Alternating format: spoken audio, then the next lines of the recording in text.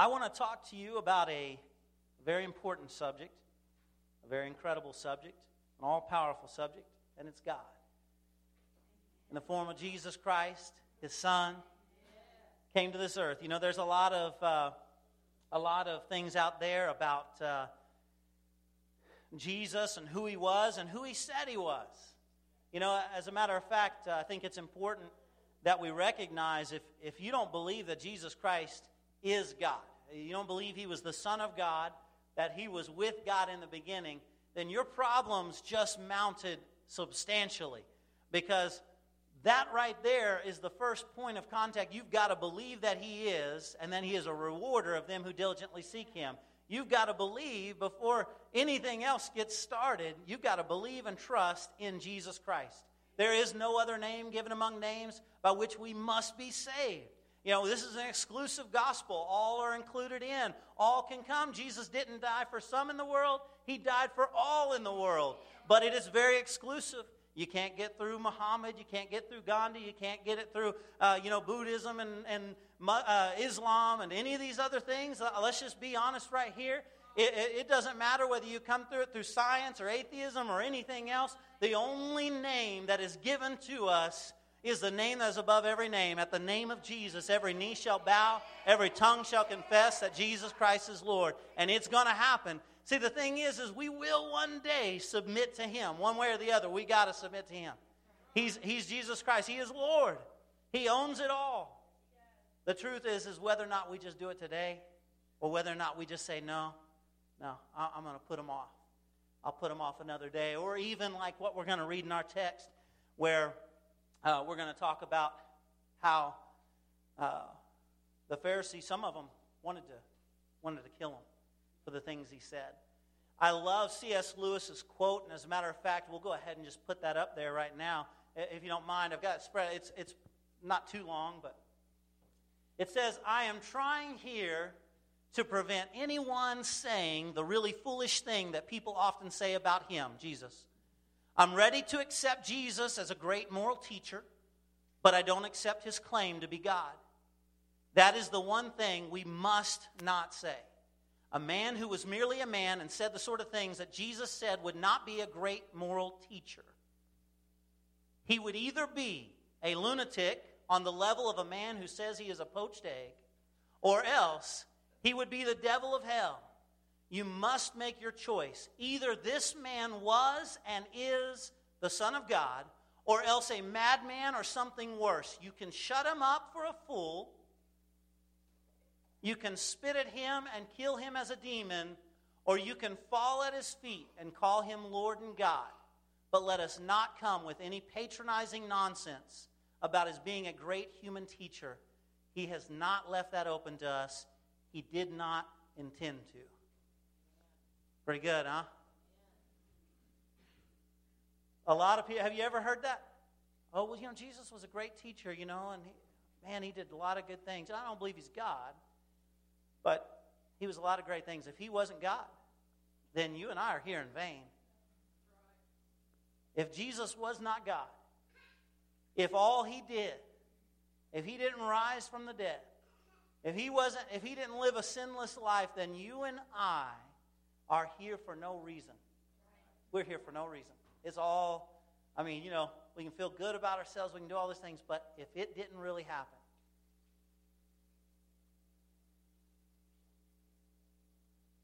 just pack it up and go. Because we're here for no reason. The truth is, Jesus says some things that are so clear in the Bible, that's so adequate to tell you exactly who He believed He was, that there's no doubt at all you aren't left with a choice. You're left with the opportunity to just pick up stones like some of the Pharisees did, so you can kill Him or crucify Him, or you can just accept that this is the Messiah, that this is the Son of God. That's all you got. That's all you got. That's the choices you're left with. Well, I want you to turn to John, the 8th chapter, one of my favorite passages of Scripture. John, the 8th chapter, and then we're going to also turn to another passage. I titled this message, Jesus is Greater Than. So you actually go to the slide real quick, and then Jesus is greater than. It's John the 8th chapter starting at verse 51. I put on there 56, but verse 51 is where I want to start. But Jesus is greater than, and then I left it blank for you. This is a fill in the blank. This is a fill in the blank test. I'm going to test you at the end of service, and you got to be able to fill in that blank right there. Well, I have taught math. I'm a pre-engineering teacher, and I still do that. And so I couldn't help it. I thought I'd put it in the symbolic term, Jesus greater than, and then you fill in that blank. Amen? All right? So I know some of you weren't willing to do math this morning, but hey, here it is. There's the math. All right, so let's go to that scripture. And I don't know if you'll be able to back it up to verse 51 or not, but we're going to actually start at John the 8th chapter, verse 51. I should have been turning my pages. I got sidetracked. John the 8th chapter, verse 51.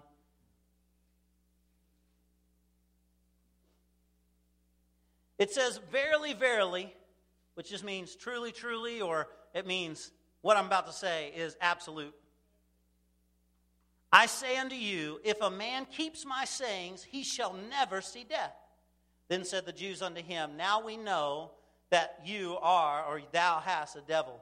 Abraham is dead, and the prophets, and thou sayest, if a man keeps my sayings, he shall never taste death.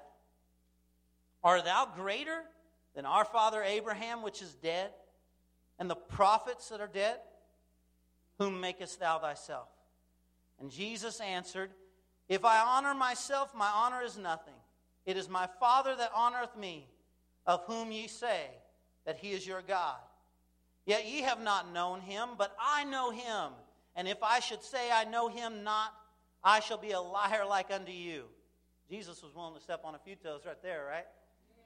But I know him and keep his sayings. Your father Abraham rejoiced to see my day, and he saw it and was glad. Then said the Jews unto him, thou art not even 50 years old, and you have seen Abraham? Jesus said unto them, verily, verily, I say to you, before Abraham was, I am. Then they took up stones to cast at him, but Jesus hid himself and went out of the temple, going through the midst of them, and so passed by. Before Abraham was, I am. Now that's an important word. Yeah, we're gonna focus in on that in a second. But go to Exodus, the 3rd chapter. So Israel has been in bondage for over 400 years. And in Exodus, the 3rd chapter, they're about to get their deliverance. They're going to be delivered. In Exodus, the 3rd chapter, starting at verse 1, it says, now Moses kept the flock of Jethro, his father-in-law, the priest of Midian, and he led the flock to the backside of the desert and came to the mountain of God, even to Horeb. And the angel of the Lord appeared unto him in a flame of fire out of the midst of a bush. And he looked, and behold, the bush burned with fire, and the bush was not consumed. And Moses said, I will now turn aside and see this great sight, why the bush is not burned. When the Lord saw that he turned aside to see, God called unto him out of the midst of the bush and said, Moses, Moses. And he said, here am I. And he said, draw not nigh hither, but put off thy shoes from off thy feet, for the place whereon thou standest is holy ground. Moreover, he said, I am the God of thy father, the God of Abraham, the God of Isaac, and the God of Jacob. And Moses hid his face, for he was afraid to look upon God. Now, if you would, let's just jump down to verse 14. And God said unto Moses, I am that I am. And he said, thus shalt thou say unto the children of Israel, I am hath sent me unto you. Let's go to the Lord in prayer again. Father God, I just pray right now, you are that great I am. There is nothing too big for you. Lord, you are the God that never sleeps nor slumbers. And I just ask right now, Lord, that you would begin to open up our hearts to receive. I pray that you would build up the faith and confidence of your people, that they might call on your name and you would answer them and do great and mighty things. Lord, I just thank you that you're using us to reach the nations. I thank you, Father God, that you are using us to deliver people out of the bondage of sin. And I know that you're going to bring about healing in their lives and in their bodies. In the name of Jesus Christ we pray. Thank you, Father. Well, here it is. Jesus, he just spoke to a woman. As a matter of fact, he goes to a woman in John the 8th chapter. It's at the very beginning. If you're looking in some translations, you'll see it missing. I can explain that later. But basically, here's this woman, and she's caught in the very act of adultery. And it's going to start this whole conversation about who Jesus is. And she's caught in the very act of adultery. Here she is in her sin, and she's been busted. I mean, there's no getting around it, no speculation. It says she was caught in the very act. And here she is brought before the feet of Jesus. Jesus is given an ultimatum. What does the law say should happen? Well, instead of answering them directly, Jesus just kneels down in the sand. There's a whole bunch of different Pharisees and people ready to condemn this woman, but they wanted Jesus to condemn her first. And so Jesus just kneels down with his finger and begins to write on the stone tablets, the pavement of the temple area where they were. They were in the court of women. You have to go look in a little bit to find that, but they were in the court of women. They were there in the Temple Mount. They were on the concrete tablets. He would have been writing with his finger right on the tablets and moving the dust around and moving his finger around. And I don't know what he wrote. I have a feeling it was maybe the Ten Commandments, or maybe it was even very specific dates about people and their lives and some of the things that they had done. I'm not really sure. The Bible leaves it completely for us to figure out on our own. We have no idea what he was saying, but what we do know is this, that as he stood back up, he says, "Let him who is without sin cast the first stone." There was only one man in that moment that could have picked up a stone and killed that woman. And it was the very one who said those words, "Let him who is without sin cast the first stone." But he didn't do it. He just knelt back down and began to write something else. I sure wish I could have seen those words, but all I know is that this is what they began to do. From the oldest to the youngest, they began to just leave and depart. They dropped their stones and they began to leave that place. And suddenly this woman is left by herself, caught in the act of adultery, before this Lord and Savior, this Messiah of all, who's without sin and more than able to judge her, and one day will judge the entire earth. But he looks at her and he says, "Where are your accusers?" And she says, "They're not here." He says, "Neither do I condemn you. Go and sin no more." What did he write with? Was it a felt tip pen? Oh, no, it was one of them quills with a feather. Oh, no, it was his finger. It was his finger. Well, it's interesting because Deuteronomy also tells us that there was another time that someone wrote with their finger. Yeah, it says those stone tablets were written with the very finger of God. I don't think it was any accident that Jesus was there on the Temple Mount, the place that the Jewish people believed Moses had given the Ten Commandments many years before. And here's Jesus writing on those stone tablets with his finger, the very finger that carved them out in the first place. And he's looking at this woman and saying, "I am greater than your sin, and I am greater than your bondage, and I am greater than any attack of Satan, and I am greater than the lies that he's put against you, and I am greater than anything that could ever come up against you. I am." He has a conversation with these Pharisees not long after, and they're going back and forth, and they're having this whole conversation about who's your daddy. You really got to look it up. For our time, it's just great. That's really what it is. You may think I'm joking around, but I'm not. They're actually having a little battle about whose daddy's who. You could have seen it on a billboard. You've seen those signs?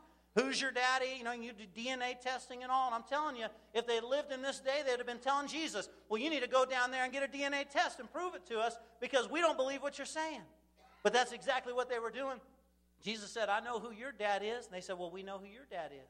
We know the wedlock that you were produced out of. We know that Joseph and your mom were doing things they shouldn't have been doing, obviously, before they got married, or your mom was, a little shady. There was something going on. They knew because Jesus had grown up with that shadow and that ridicule, people looking and saying, there's something up with this man. But Jesus knew who his father was. He was confident in who he was. He knew exactly where he had come from. He knew his father. He didn't have any identity conflicts. He knew exactly who he was. And here he is battling with them. And he tells them, well, I know who your father is. Your father's the father of lies.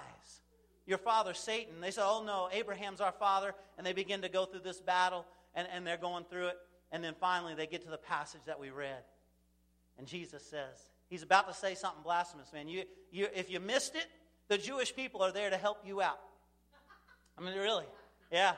Because if you missed it, what Jesus said, you might, in our English, you might just think it doesn't mean that much. I mean, you can kind of get the gist even in English that Jesus is pretty clear. I and my Father are one. I'm God. I'm there. I'm with him completely. And John says it right in the beginning, right? I quoted it many times. I've said it to memory. In the beginning was the Word, and the Word was with God, and the Word was God. The same was in the beginning with God. All things were made by him, and without him was not anything made that was made. And the Word became flesh and dwelt among us, and we beheld his glory as of the only begotten of the Father, full of truth and grace. That's that great I am that I'm speaking of this morning. But here he is, there with these Pharisees, and he says something to them. They're looking at him in the flesh, and they're saying, what? You said you've seen Abraham? You're saying Abraham's seen you? And he's rejoiced in what you're doing right now? And he looks at him and says, you know what? Before Abraham was even thought of, see, he had a beginning. Abraham had a moment in time where God created him and breathed life into him. There was a moment in time where he started life like you and I. But Jesus didn't start life in the manger. That was just one point in the incarnation when he became flesh, but that wasn't the first time he had walked on this earth in the flesh. He had walked in the garden with Adam and Eve. He had been there when they were talking with Abraham himself and conversation going on about Sodom and Gomorrah. He was there when Joshua was about to go into the battle of Jericho, and he stands before this soldier that he can't understand. Who is this? And he says, I'm the captain of the host of the Lord's army, and here's the Christ before he's even born. And Jesus makes the claim, he says, in the Greek, he says the word, ego ami. Ego ami. I am. Before Abraham took his first breath, I am. The same voice that came out of that burning bush. Same voice. The Jewish people, if you miss something, the Jewish people would never say, I am. They'd never say it. They were actually very careful. Man, they would write these things down. They would put stuff in there, and they would, you kind of get the idea even today. Have any of you ever seen someone who would write G and then a little dash and then D because they're trying to be respectful? They won't even write the name of God. That's kind of a way they do it. When we talk about Yahweh or Jehovah, the Jewish people wouldn't even write the full name. It was just these 4 letters that they would write out that was the name of God.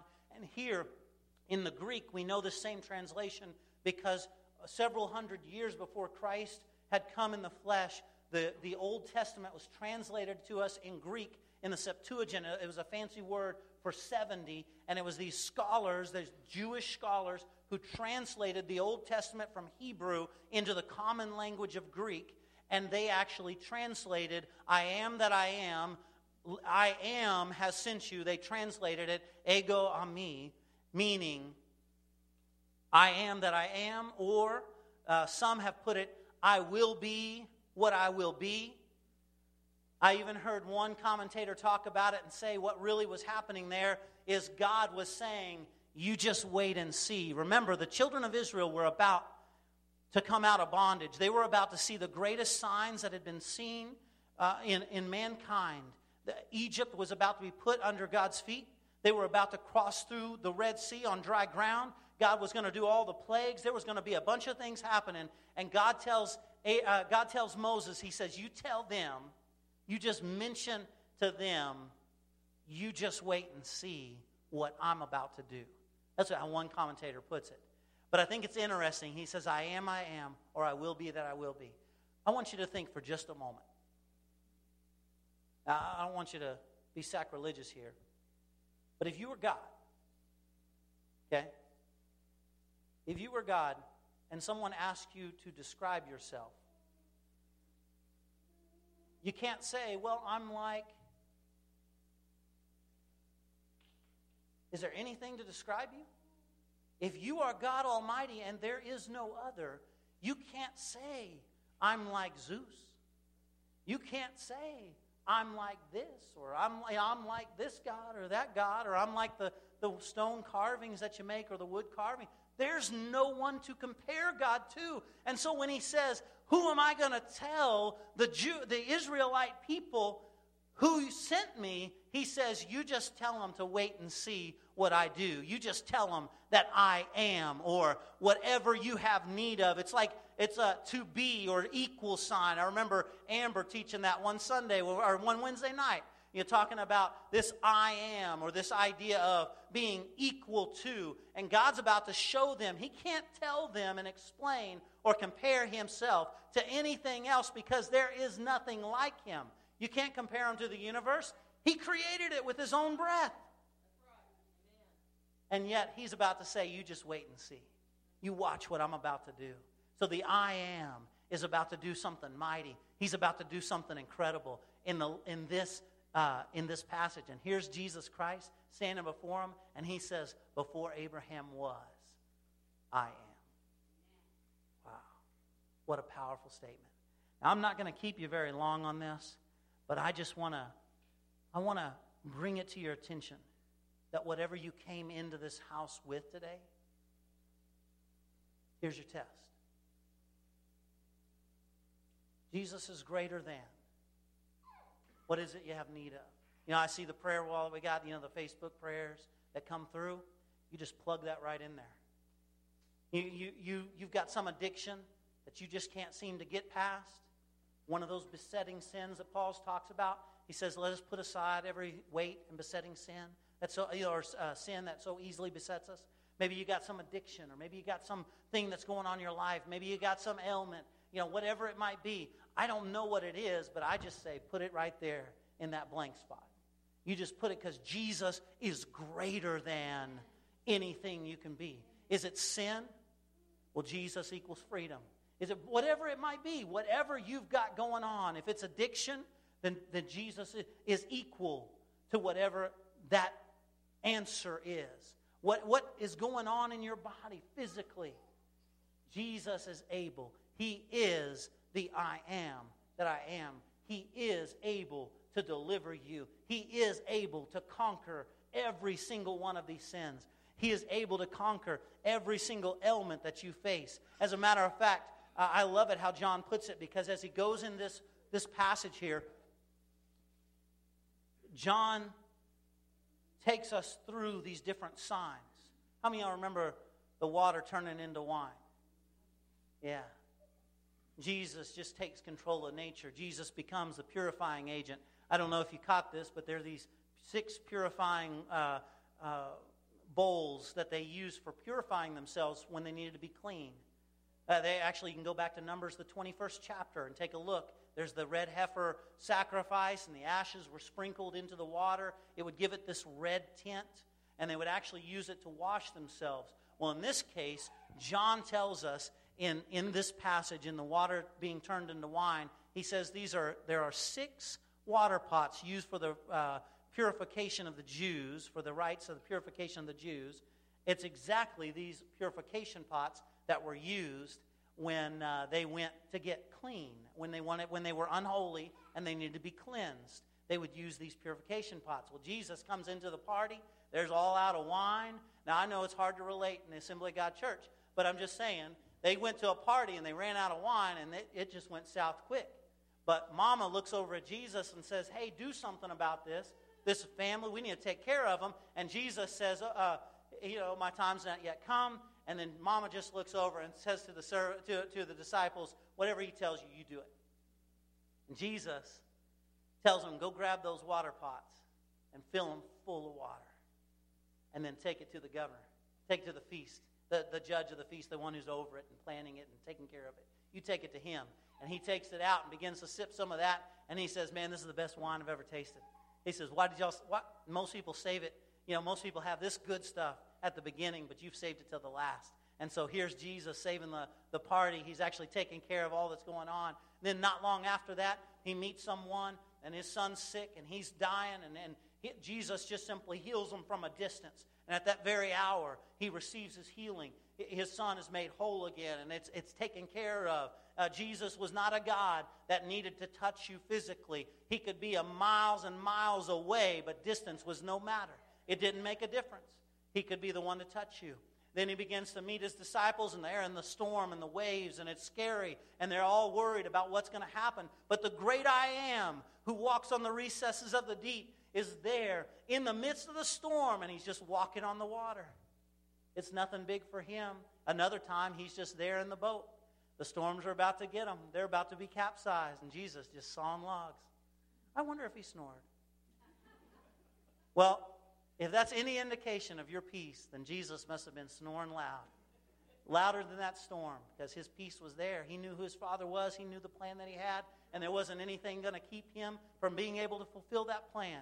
So he could lay down his head at night, and no matter what storms raged around him, he could have perfect peace that he was in the Father's hands, that he was being able to do and work. And so the disciples, they're like you and the disciples, they're like you and me. They're all sitting there wondering, how's this all going to work out? How are we going to make it through the storm? But there's Jesus. There's Jesus, the great I Am. All he has to do is whisper. All he has to do is call out to the storm. He says, I'm the God over all nature. I'm the God over all creation. I'm the God over every demon, over everything in hell. There is nothing that is greater than me. I can call it all into submission. That's the God that you and I serve. He's a God that's greater than anything you could ever face. Does your circumstance look real big?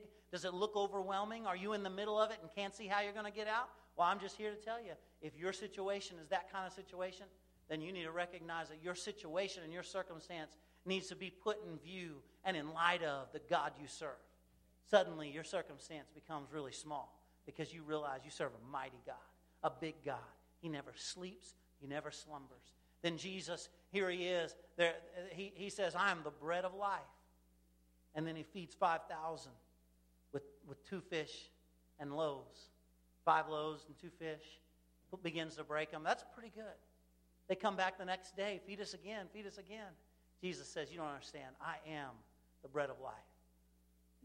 I am that bread, that manna that fell on the Jewish people as they were there in Exodus. I am that sustaining. Remember, they had to eat of that bread every single day, just like you and I. We have to eat of that bread every single day if we want to have life. But it's not the bread that falls down on the ground. It's Jesus Christ. He says, you got to eat of me. You've got to take of my body. You've got to take of my flesh. Jesus says, I'm the true vine. You aren't making it anywhere without me. I'm the source. The moment you disconnect yourself from me, you are nothing. You need me every day to feed you. You need me. Notice every single one of the I am discourses that Jesus has in the book of John. They are I am. I am equal to. I am your bread. I am your vine, your source. I am the door or the gate. I'm the entryway, and there's no other way. He says, I am the way, the truth, and the life, and no one comes to the Father but by me. Jesus was saying it all throughout that book. He was telling them, just look at me. I am the light of the world. I am the light of the world. Yeah, how does God describe himself? The best way he can. He puts himself in the bodily form, comes down as Jesus Christ, and what does he say? He basically sums it all up when he gives his life and says, I am equal to love. I am going to give of myself for you. Wow. Greater love has no man than this, than he'd lay down his life for his friends. Isn't it amazing? What did you come in here with? What weight is holding you down? What things are keeping you from doing what God desires to do in your life? What is it that's causing you to struggle and to be able to say, I just can't make it anymore? What financial problems do you have? Do you have financial needs? Are you sitting there thinking, you know what? Do you know the Bible even talks about that? It talks about finances probably more than almost any other thing. It's interesting because finances affect us every day. You can't help it. Is anybody independently wealthy in here? I mean, if you are, we need to talk.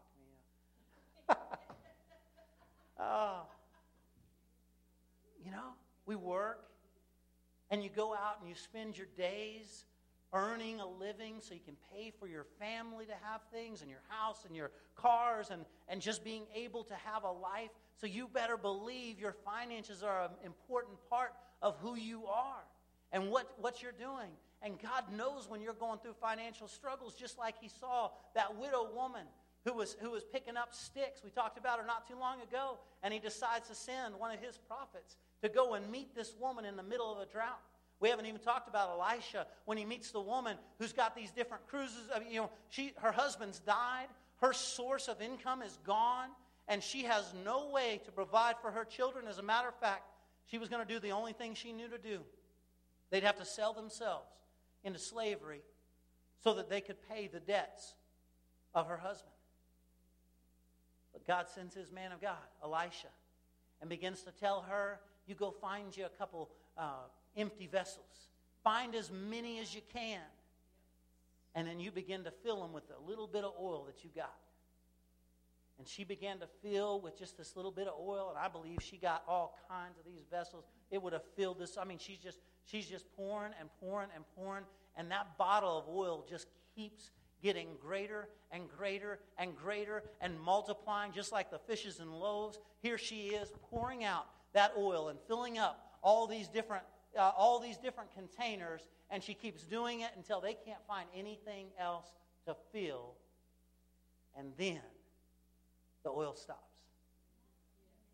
She goes and sells it and meets all her financial needs. You think God doesn't care about your finances? He can meet a widow woman. If he can look and say, look at that widow woman who's given her 2 mites, like Jesus, here's this woman just giving of everything she's got. And Jesus says, look at her. She's given more than everybody else combined here today. And they looked and said, what are you talking about? She just gave a couple pennies. And Jesus looks and says, yeah, but she gave everything she had. God doesn't ask a little of you. He doesn't ask much of you at all, as a matter of fact. A lot of people think, oh man, I just ask so much of me. I give so much up. Now sometimes the church can, but God, he doesn't ask much of you. If you thought God asked much of you, I'm just here to tell you today you're wrong. God asks everything of you. I'm sorry, it was a trick, wasn't it? I just pulled you right in there, didn't I? God asks for everything. He doesn't want something. He doesn't want a part of you. He wants your good and your bad. He wants your attitude, the good one and the bad one. He wants everything about you. He wants you to surrender it all to him, and then he'll work on changing your life. But the moment you just kind of piecemeal your life and say, okay, God, you can have this little part. Here it is. Just take that.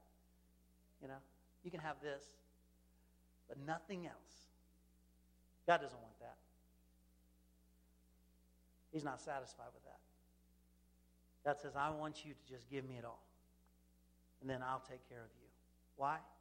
Because he's greater. He's greater. He breathed life into you. He knit you in your mother's womb. And one day when you die, or when the rapture takes place, it may be soon, but one day, when you die, and your body is put into the ground, maybe you're cremated. We talked about this morning. Someday, your body's going to decay, and it's going to fade away. Maybe it'll just die off and be assimilated into this earth, ashes to ashes, dust to dust. It's gone, but one day, God's going to speak a word. He's going to know exactly who you are. You aren't lost. You aren't forgotten. He's got you right in the palm of his hands. Even in the Bible, it says he knows who you are so well that he's carved it in the palm of his hands. Remember, he died for you and I when he was sacrificed on that cross. And so he's carved you in the palm of his hands, and he hadn't forgot you, and your body is important to him, but he doesn't need any little piece of your body because he already knows it. He's already got it ready. The great I am is greater than death. He is greater than your death. He has victory. He's conquered death himself. Death could not hold my Savior down. Amen? That's the God we serve. I'm going to have you stand, and then I'm going to talk to you for just 1 second longer, and we're going to pray. I don't know what you came in here with. When Jesus gave his life on the cross for you and I, he willfully gave it. They couldn't take it from him. They could not take it from him. So he gives his life, and he surrenders it willfully. He actually just, here you go. How do I know? Well, there's this passage that says that a whole group of men, some of them centurions, some of them were from the priest's guards. They had Judas Iscariot with them, and he's lighting the way, and it's dark and dim, and you can't see all that's going on. It's late at night. And Jesus had many times before, even in the passage we read in John 8, many times before he had slipped away, gotten away. They wanted to kill him, but he was able to just move away at a whim. He could move away. There was no one could touch him. But at this night, he orchestrated the whole event. Got Judas scared, got Judas worried. Judas had to go run and tell him, hey, now's the time. We got to take Jesus now. The gig's up. Jesus knows what's going on. We got to go get him. And so they come into the garden. Here he is. He's been praying. He stands up, and you can't see really good, but under the light of these lamps, as they're coming to take him, Jesus looks at them, and they're searching out Jesus of Nazareth, and they say, and Jesus looks at them and says, who do you seek? Who are you looking for? And Jesus says, I am he. And they fell to the ground. Nobody took Jesus to the cross. They could have brought every soldier in the Roman Empire, and they would have fallen down under the power of his voice, that same voice that called out from the burning bush and said, you just wait and see. He looks at these men. He looks at Judas, who's about to kiss him on the cheek and betray him, and he says, I am. You just wait and see what I'm about to do. You just wait and see. Who are you, God? I think God is saying to you and I right now, we're looking at him saying, I don't know how I'm going to get through this situation. I don't know how I'm going to get through this, make it through whatever. I mean, you fill in the blank. I left it blank for you. You fill in that blank, because it could be anything. And you're looking and saying, I don't know how. And Jesus says, if you will just trust in me, then I will be to you just like he was to those Israelites. And he will say to you, you just wait and see. You just wait and see. I am that I am. I will be who I will be. Amen. Would you bow your heads and close your eyes? Father God, I just thank you. I thank you that you are the God of all peace, that you are the God of all comfort, that you are the God of all distance, that there's nothing that separates us from you, Lord God. I just thank you, Father, that your love is never changing. It's never failing. And Father, you can do great and mighty things. You can move mountains on our behalf. Father, we don't worship you today because of what you do for us. We don't worship you today, Lord God, because you can heal. We don't worship you today because you're all powerful. We worship you, Lord God, because you are worthy. Whether you did anything for us or not, Lord God, you'd be worthy. You always have been, you always will be, and you are today. So we worship you and we acknowledge that you are God and you are the sovereign God, that everything happens and that you know it and you see it. But we also surrender to you today, Lord God, in trust and in faith. And Lord God, we bring our cares, just like you said, cast your cares before me, for I care for you. Father God, we recognize that in this house there is sin, bondage. We recognize that in this house there is sickness, there's ailments, there's cancers. There are people who are struggling with back issues and feet issues, Lord God. And there are people who are struggling with different types of allergies and all different types of things. There are people who are going through emotional struggles right now, Lord God. There are people who are living in unforgiveness. There are people who are struggling because they've been abused by people, and it wasn't their fault, but people have abused them in different ways. There are people in this house who have been abandoned and rejected, and they're living a life right now, and they feel like there is no way a God could accept them. They've been rejected so many times, but I just believe right now, Father God, you're looking at them and saying, I am greater. I am greater. I am greater. I am greater. Father, I don't know how to put it in their heart. I don't know how to make people see what a mighty, powerful God you are. But I just pray right now, Lord God, that their heart would see it. That you would just give them a vision. Lord God, you would help them to see what an incredible, mighty God you are. You are greater. With every head bowed and eye closed, I just want to ask you, is there anyone in this house that is dealing with either some type of sin, or you just maybe you just know, I'm not living for Jesus Christ, but I want to live for Him. I want to give my life to Christ Jesus. If you're in this house and that's you, would you just lift your hand? Would you just lift your hand? I want to know. I want to pray with you. Anyone in this place? I need Jesus Christ. I see that hand. Anyone else? Anyone else?